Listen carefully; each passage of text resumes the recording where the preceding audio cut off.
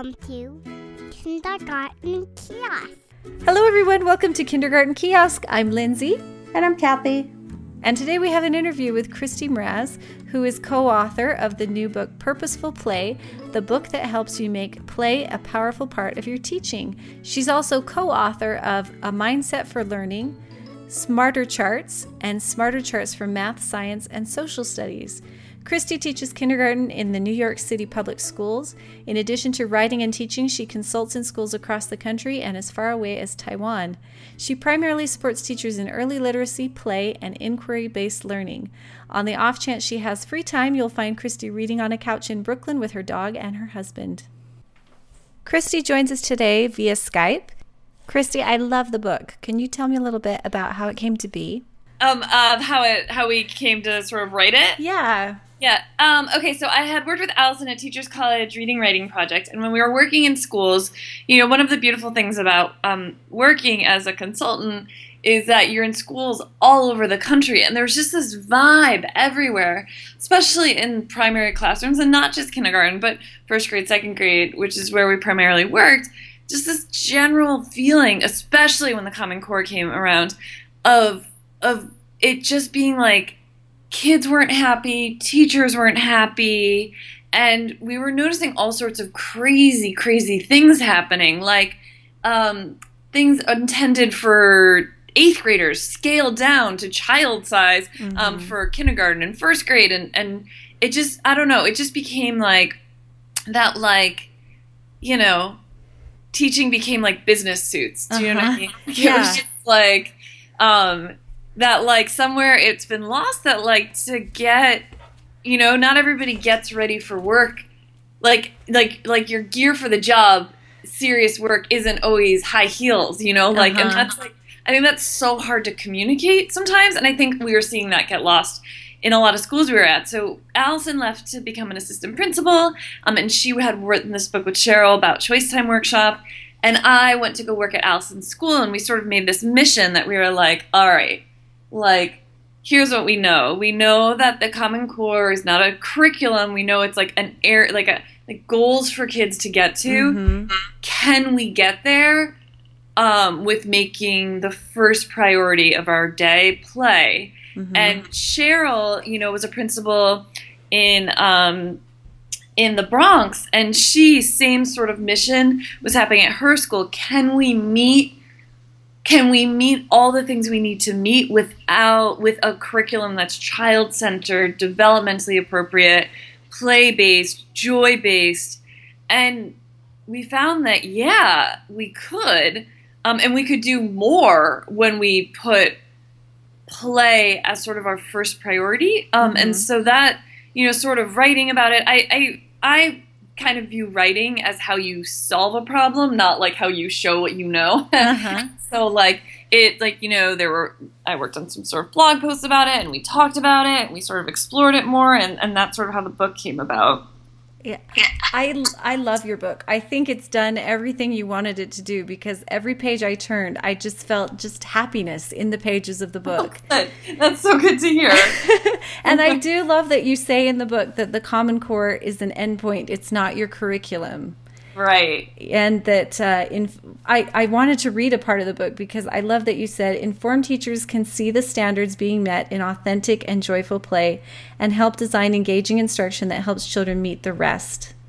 I love that so much. And I like that you said that when we're informed, we can see how play meets our goals. And right. What do you think teachers should know? What's the most important thing teachers should know about play so that they can be informed? Well, I think that's a great question, and I'm gonna stumble my way through to find the answer. I think for me it was, Kathy Collins and Matt Glover wrote this great book called I Am Reading, mm-hmm. and one of the things they talk about it is you choose the lens you look at things through. And one of the challenges with early childhood education is everyone looks at things through the cute lens. Mm-hmm. Oh, isn't it cute? Look at that little sign you made. Isn't that cute? Oh, look at that building you built. It's so cute. Mm-hmm. And so I think step one is when you see, when you put the lens sort of the metaphorical lens in your glasses of this child is doing work right now, you start to see the thinking and learning, whereas when something is cute, people just dismiss it out of hand. Mm-hmm. Or like there's this like, you know, sometimes I get annoyed when people say it's just fun, because like what's just about the idea of fun? Mm-hmm. Like I think it's this like distinctly American idea that like we like work harder and sweat more and feel more pain and like enjoy struggle and like and I don't know if that's like actually like something we should be aiming for. Like, you know, like I don't know. I think like, you know, when I first started teaching and kids were playing, I had an eye on it to the side, but I was doing work. You know what I mean? And then when I started to see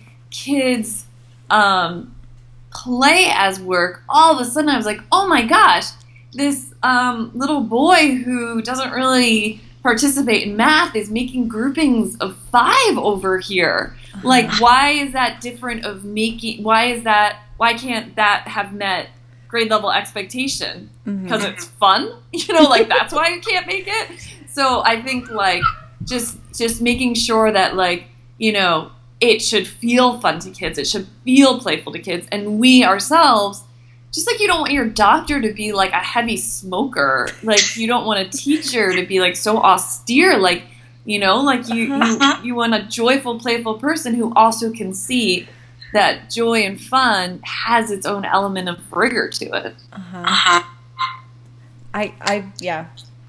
I like that you said that you point out in the book too that part about if we just look at kids' work or play and their own work as cute, then we're totally undervaluing what they just did. Right. And I love that because it takes a lot of effort and they're doing a lot of thinking. And if we don't see the thought process and the work that went into it, we've dismissed out of hand something that they care about.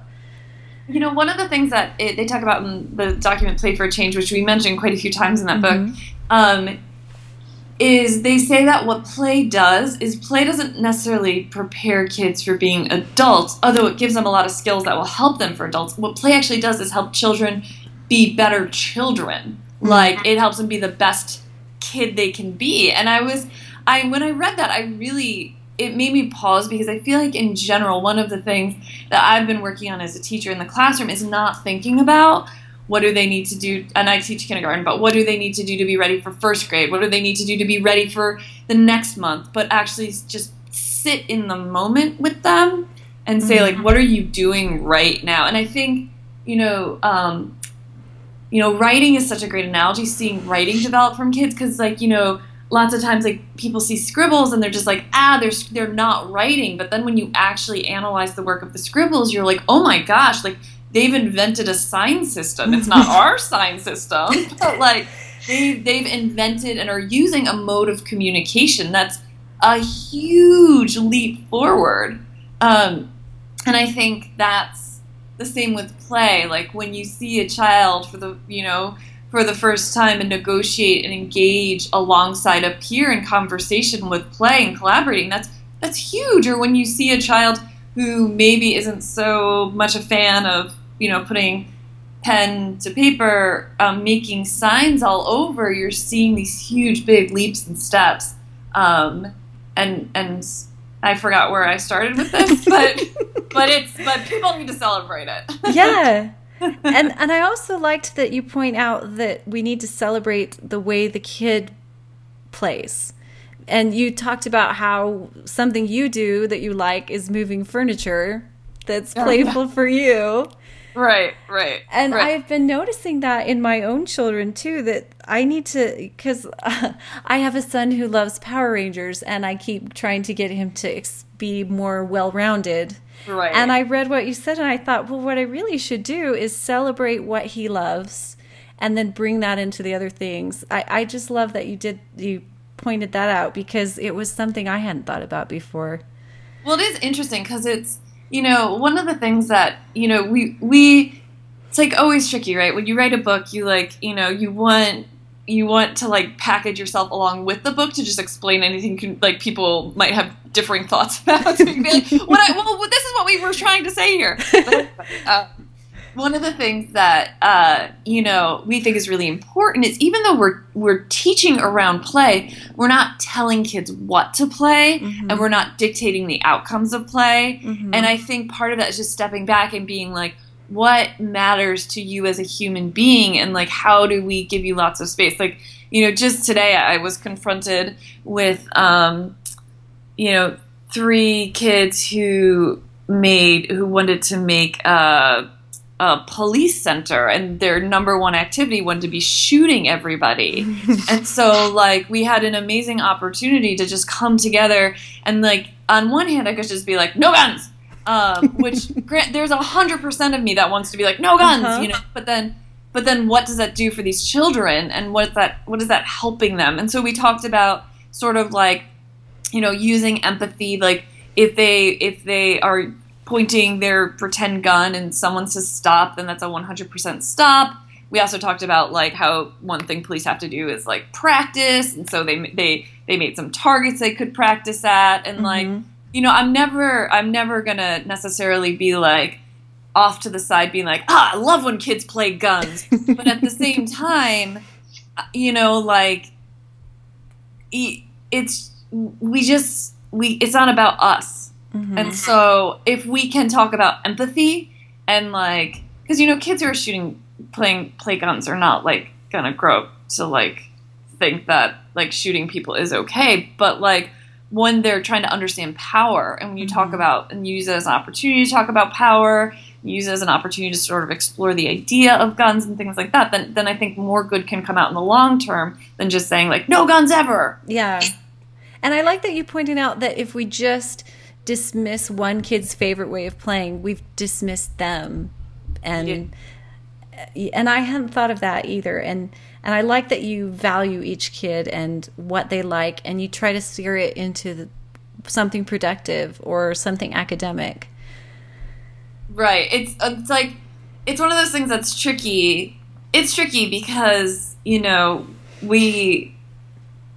is. I think this is probably one of the trickiest things. Like when, we talk about in the book, when you have kids who are emulating their families, and their parent works in a bar or, something like that. Like, you have to figure out what you're comfortable with. And we, we don't propose to tell you like, this is the type of play you have to allow, or this is, anything like that. But just finding a way to communicate with kids and sort of like understand that a kid's point of view is not our point of view. And so really trying to like see it in that way, having like real empathy for where kids are coming from, and trying to find what you can honor in each thing.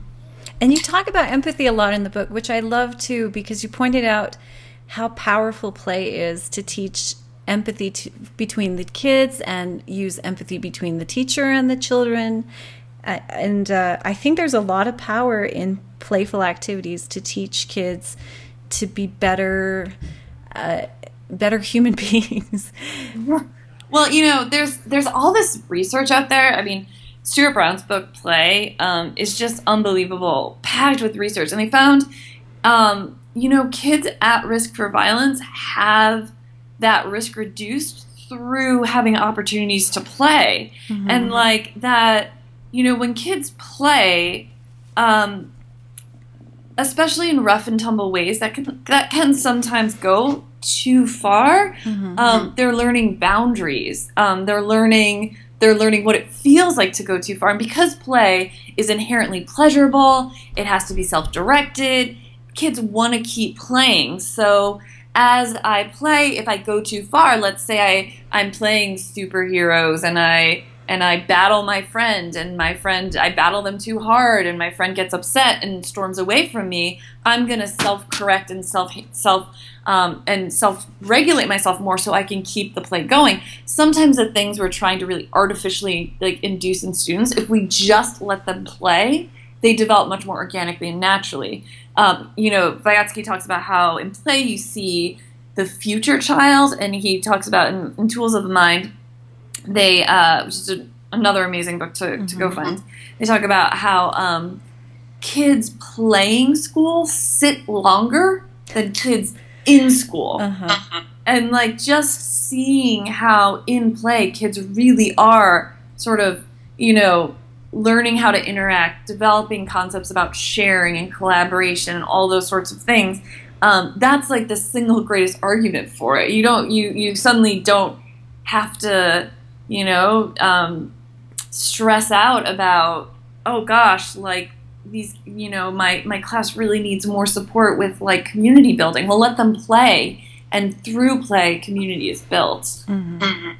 And I have to tell you, I stole some of your techniques for your book for my 2-year-old and my 3-year-old and my 4-year-old, because I was reading how you talk about building character skills through scaffolding their talk to one another. Oh, and yeah. So yeah. the last few days after I read your book, I've like, when they get an argument, instead of telling them what to say, I will go up and whisper to them and say, okay, now tell your sister how you're feeling. That's great. Because, that's great. And I feel like sometimes as teachers, when we have behavior issues, or we band-aid the behavior issues. And I loved your chapter about teaching negotiation and collaboration, because I feel like that's not just a Band-Aid on the behavior, you're actually teaching. Right. Well, that's been like huge. Like, I would say the stuff I've just gotten more interested in the past few years, that's been that, like, teaching those social emotional skills. And there's a study called Nice Kids Finish First that followed kids for 19 years and found that social skills are a better predictor of success than academic skills. Mm-hmm. And that social skills can, in fact, be taught. But what happens in what's sort of happening now is like, okay, so you're a kindergarten teacher, you're a first grade teacher. You hear that the end of the year benchmark is like something ridiculously high in reading. So you're like, oh my gosh, I have to do guided reading. I have to do guided reading like 7 times a day. You know what? I'm going to unpack this kid's backpack so they can get to the rug faster. I'm going to make the kids sit far away from each other because solving that problem is taking time away from us practicing our alphabet. And, like, I completely understand where that comes from, mm-hmm. but, like, teaching is a long game. And, like, just to meet crazy benchmarks in kindergarten, first grade, second grade means you fall apart in 8th grade. Mm-hmm. And, like that's the hardest thing because, like, I heard Steph Harvey say once that the kids don't always bloom on your watch. And, like, and just knowing that, like, part of your job is, like, protecting the garden. Like, they may not be blooming, but let's not, dump 5 pounds of fertilizer on it. Like, we're still within a natural window here. And I think, taking the time, letting kids unpack their backpacks. Like, a kid who's going to unpack their backpack, it has more agency and is more likely to take care of some of the other jobs they're going to have to do down the road. And, like, I think finding that balance. But that's also part of why, like, what we found is, like, hey, you can take 10, 15 minutes off each more academic part of the day because you find it and then some within play. Mm-hmm. So, like, it's okay if your district says you have to have writing for 45 minutes and you shorten it to 30 because guess what? When they're playing, you're going to see writing all over the place. Mm-hmm. And so it's, skills in context for kids are skills in play. Mm-hmm. And that's, like, really, I think, critical to remember. And life skills. Teaching negotiation, teaching collaboration, mm-hmm. all that's going to benefit them later in academic life, but they're going to learn it in playing when we teach it, too, that it can be taught. Yeah. And you're so right that there's so much research and talk about that the best learning is the learning that's tied to real world and concrete experiences. And when you're a kindergartner or a first grader or even a second grader, that's your real life experience. Mm-hmm. I mean, I think about how when, like, kids are, oftentimes what happens, there's a really reciprocal relationship between play and where our teaching goes and then where the play goes. And so, like, we start to see kids playing store. So then we're going to take that and launch a store study. And then the store study is going to start to drive all sorts of reading and writing and math and all sorts of things that are going to pop up in the play. And then the play is going to show us what they understand about the concept, and then that pushes our teaching now in the next direction. In the book we talk about a family study. I mean, like, me, my family, that's kindergarten curriculum, but only when you watch kids play do you actually see what they understand about family, because that's what kids are doing. When they're playing, they're showing you what they know, what they understand. And so that gives you an opportunity to, like, really anchor teaching in what they're interested in, and then also support them. When we did the store study, we tied in social language, we tied in, of course, like all sorts of math concepts. There was lots of writing, there was lots of reading, like all of the stuff that you're trying to do anyway, but it's driven by kids' interests and kids' sort of natural passions. I mean, and Power Rangers is like quintessentially, like, it's like, I have so many kindergarten boys, and I'm sure there's girls out there, but it's mostly boys who become obsessed with Power Rangers. But even within that, like, you can start to study some Power Rangers and, like, do a little research and find out more and help them see, and they start to naturally read, write, do math, because that's part of them creating and making. Yeah, I just loved also that you brought the play back into your curriculum, because the Power Rangers example made me think of how you talk about bringing out and explicitly stating the things that the kids like about their heroes, and then tying that into the things that you're trying to get them to do. Like, Power Rangers never give up. So when we read, let's be like the Power Rangers. Right. I mean, I think one of the things that, like, I know that I'm going to have a great day in the classroom when I feel playful myself. Mm-hmm. And I think that's, like, underlying all of this is just that general spirit that, like, if your kids are obsessed with vacuum cleaners and, like, they're in, my kindergarten neighbor teaching last year had a kindergartner obsessed with vacuum cleaners. And even if it makes you laugh hysterically, like, to have a vacuum cleaner manual as reading material, like, you bring that in and you're like, look at what I found for you. Like, I'm so excited. I can't wait to hear more. Like, whatever kids' passions are, like, I mean, because that's what's driving learning is, like, of course, like, we're reading books and studying things that maybe they don't know about, and they're discovering new passions, but also just finding a place to tie what they love into, like, the world at large, into their, like, school world, I think is so, I mean, I think that's, like, it just helps you be way more connected to the kids, and it helps the kids be way more connected to what they're learning. Mm-hmm. Yeah, and you talk a lot about inquiry learning, and how I can't find the exact quote, but you said something about how we need to teach kids that their questions are important, and I wish I knew where the quote was. But valuing their questions, and that their goal in life is to ask questions and to find the answers, and not to be satisfied with other people's answers.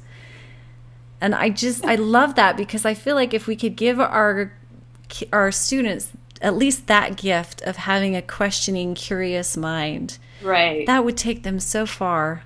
Right. One of the things that I find that I've really shifted my stance on as a teacher is, like, it always seems faster to answer questions or to not actually fully listen to the questions. But, like, as you start to realize, like, how much learning seeking answers can bring, even if you don't find the answers, a little girl early in the year this year just casually asked, she's like, why don't crayons have caps? And, like, we, like, then took that on a huge study about, like, crayons versus markers, and, like, that could have been an easy thing to just be like, well, markers dry out and crayons don't. Mm-hmm. Like, or, like, just let it go. Or even, like, we're right now, we're hopefully hatching chicks. We're incubating chicks right now.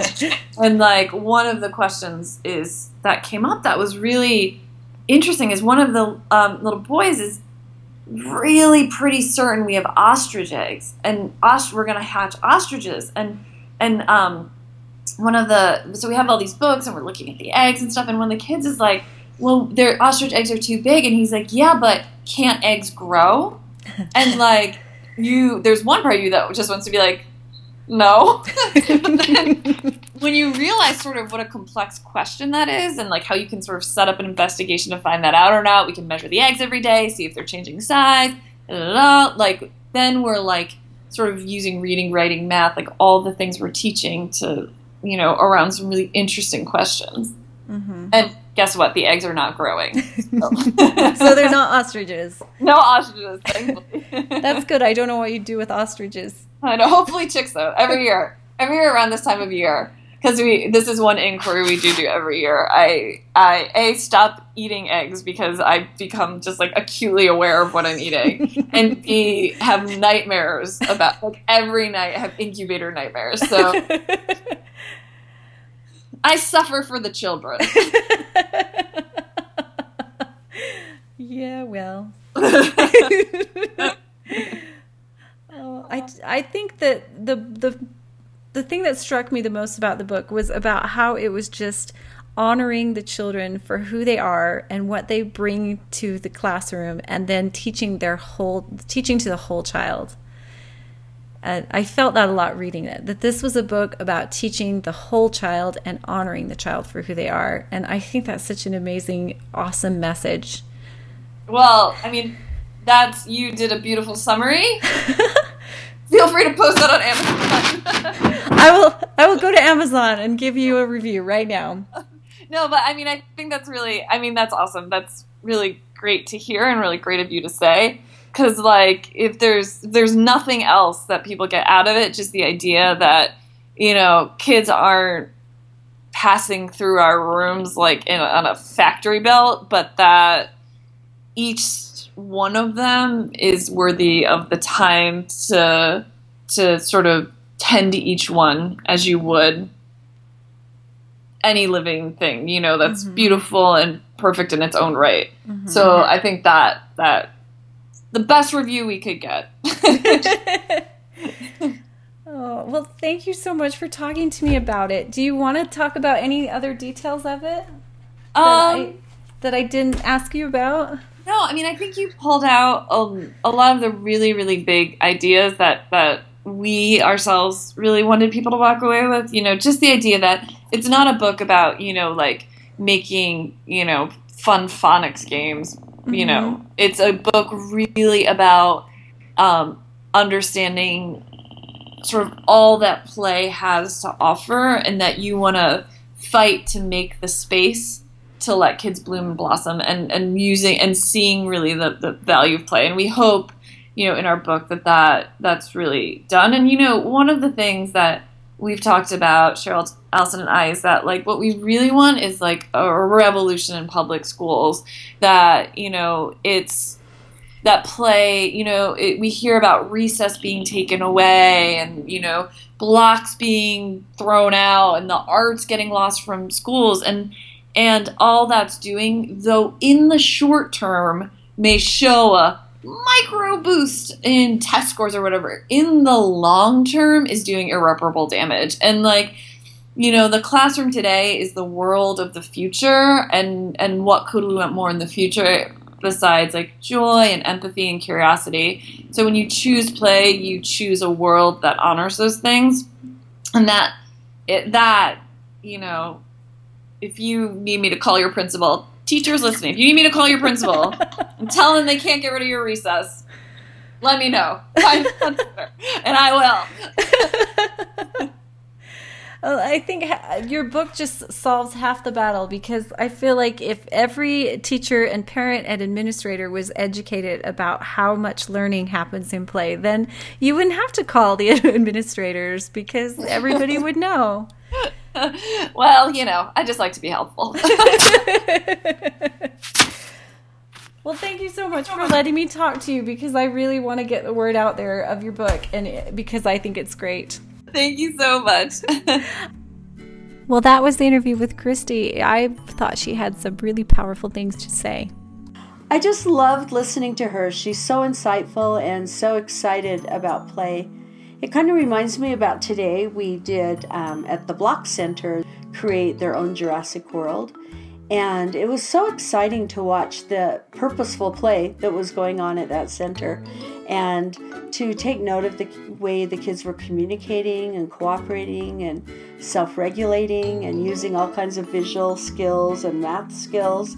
And I think the thing that I was most excited about was to watch kids play with kids that they generally don't play with, because they were all so excited about it that everyone was joining in the fun. The book is called Purposeful Play, A Teacher's Guide to Igniting Deep and Joyful Learning Across the Day. And I hope everybody goes out and finds a copy because it's awesome. If you'd like to learn more about us, you can visit us at kindergartenkiosk.com. And if you'd like to share your teaching experiences, you can write to us at kindergartenkiosk@gmail.com. This week we have a story shared by Allison Hogan. She says, for the past 2 weeks we studied social studies concepts including needs and wants, goods and services, producers and consumers, types of communities, urban, rural, and suburban, making choices, saving versus spending. This play lesson was initiated by the students. At the end of 3 weeks, our students become consumers, making 2 objects to sell. The students also bring $2 and have the option to buy 2 things. We call it our class garage sale. Students then collectively decide what to do with the money. Most years we give it to a nonprofit like Habitat for Humanity, Sharks for Kids, and this year we haven't decided yet. Students continued their study at play by practicing being producers and making sticky note art. They then tried to sell by having consumers bring them sticks, acorns, and leaves. Allison teaches a transitional K-1 class, a class for students who complete K who need more time to develop social, emotional, and academic development.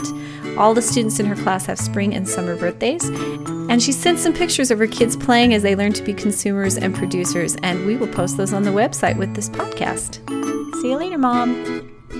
All right, see you everyone. Bye, Lindsay. Kindergarten Kiosk is a proud member of the Education Podcast Network, a network of podcasts for educators by educators. For more information, visit edupodcastnetwork.com. That's edupodcastnetwork.com. Now can I listen to it?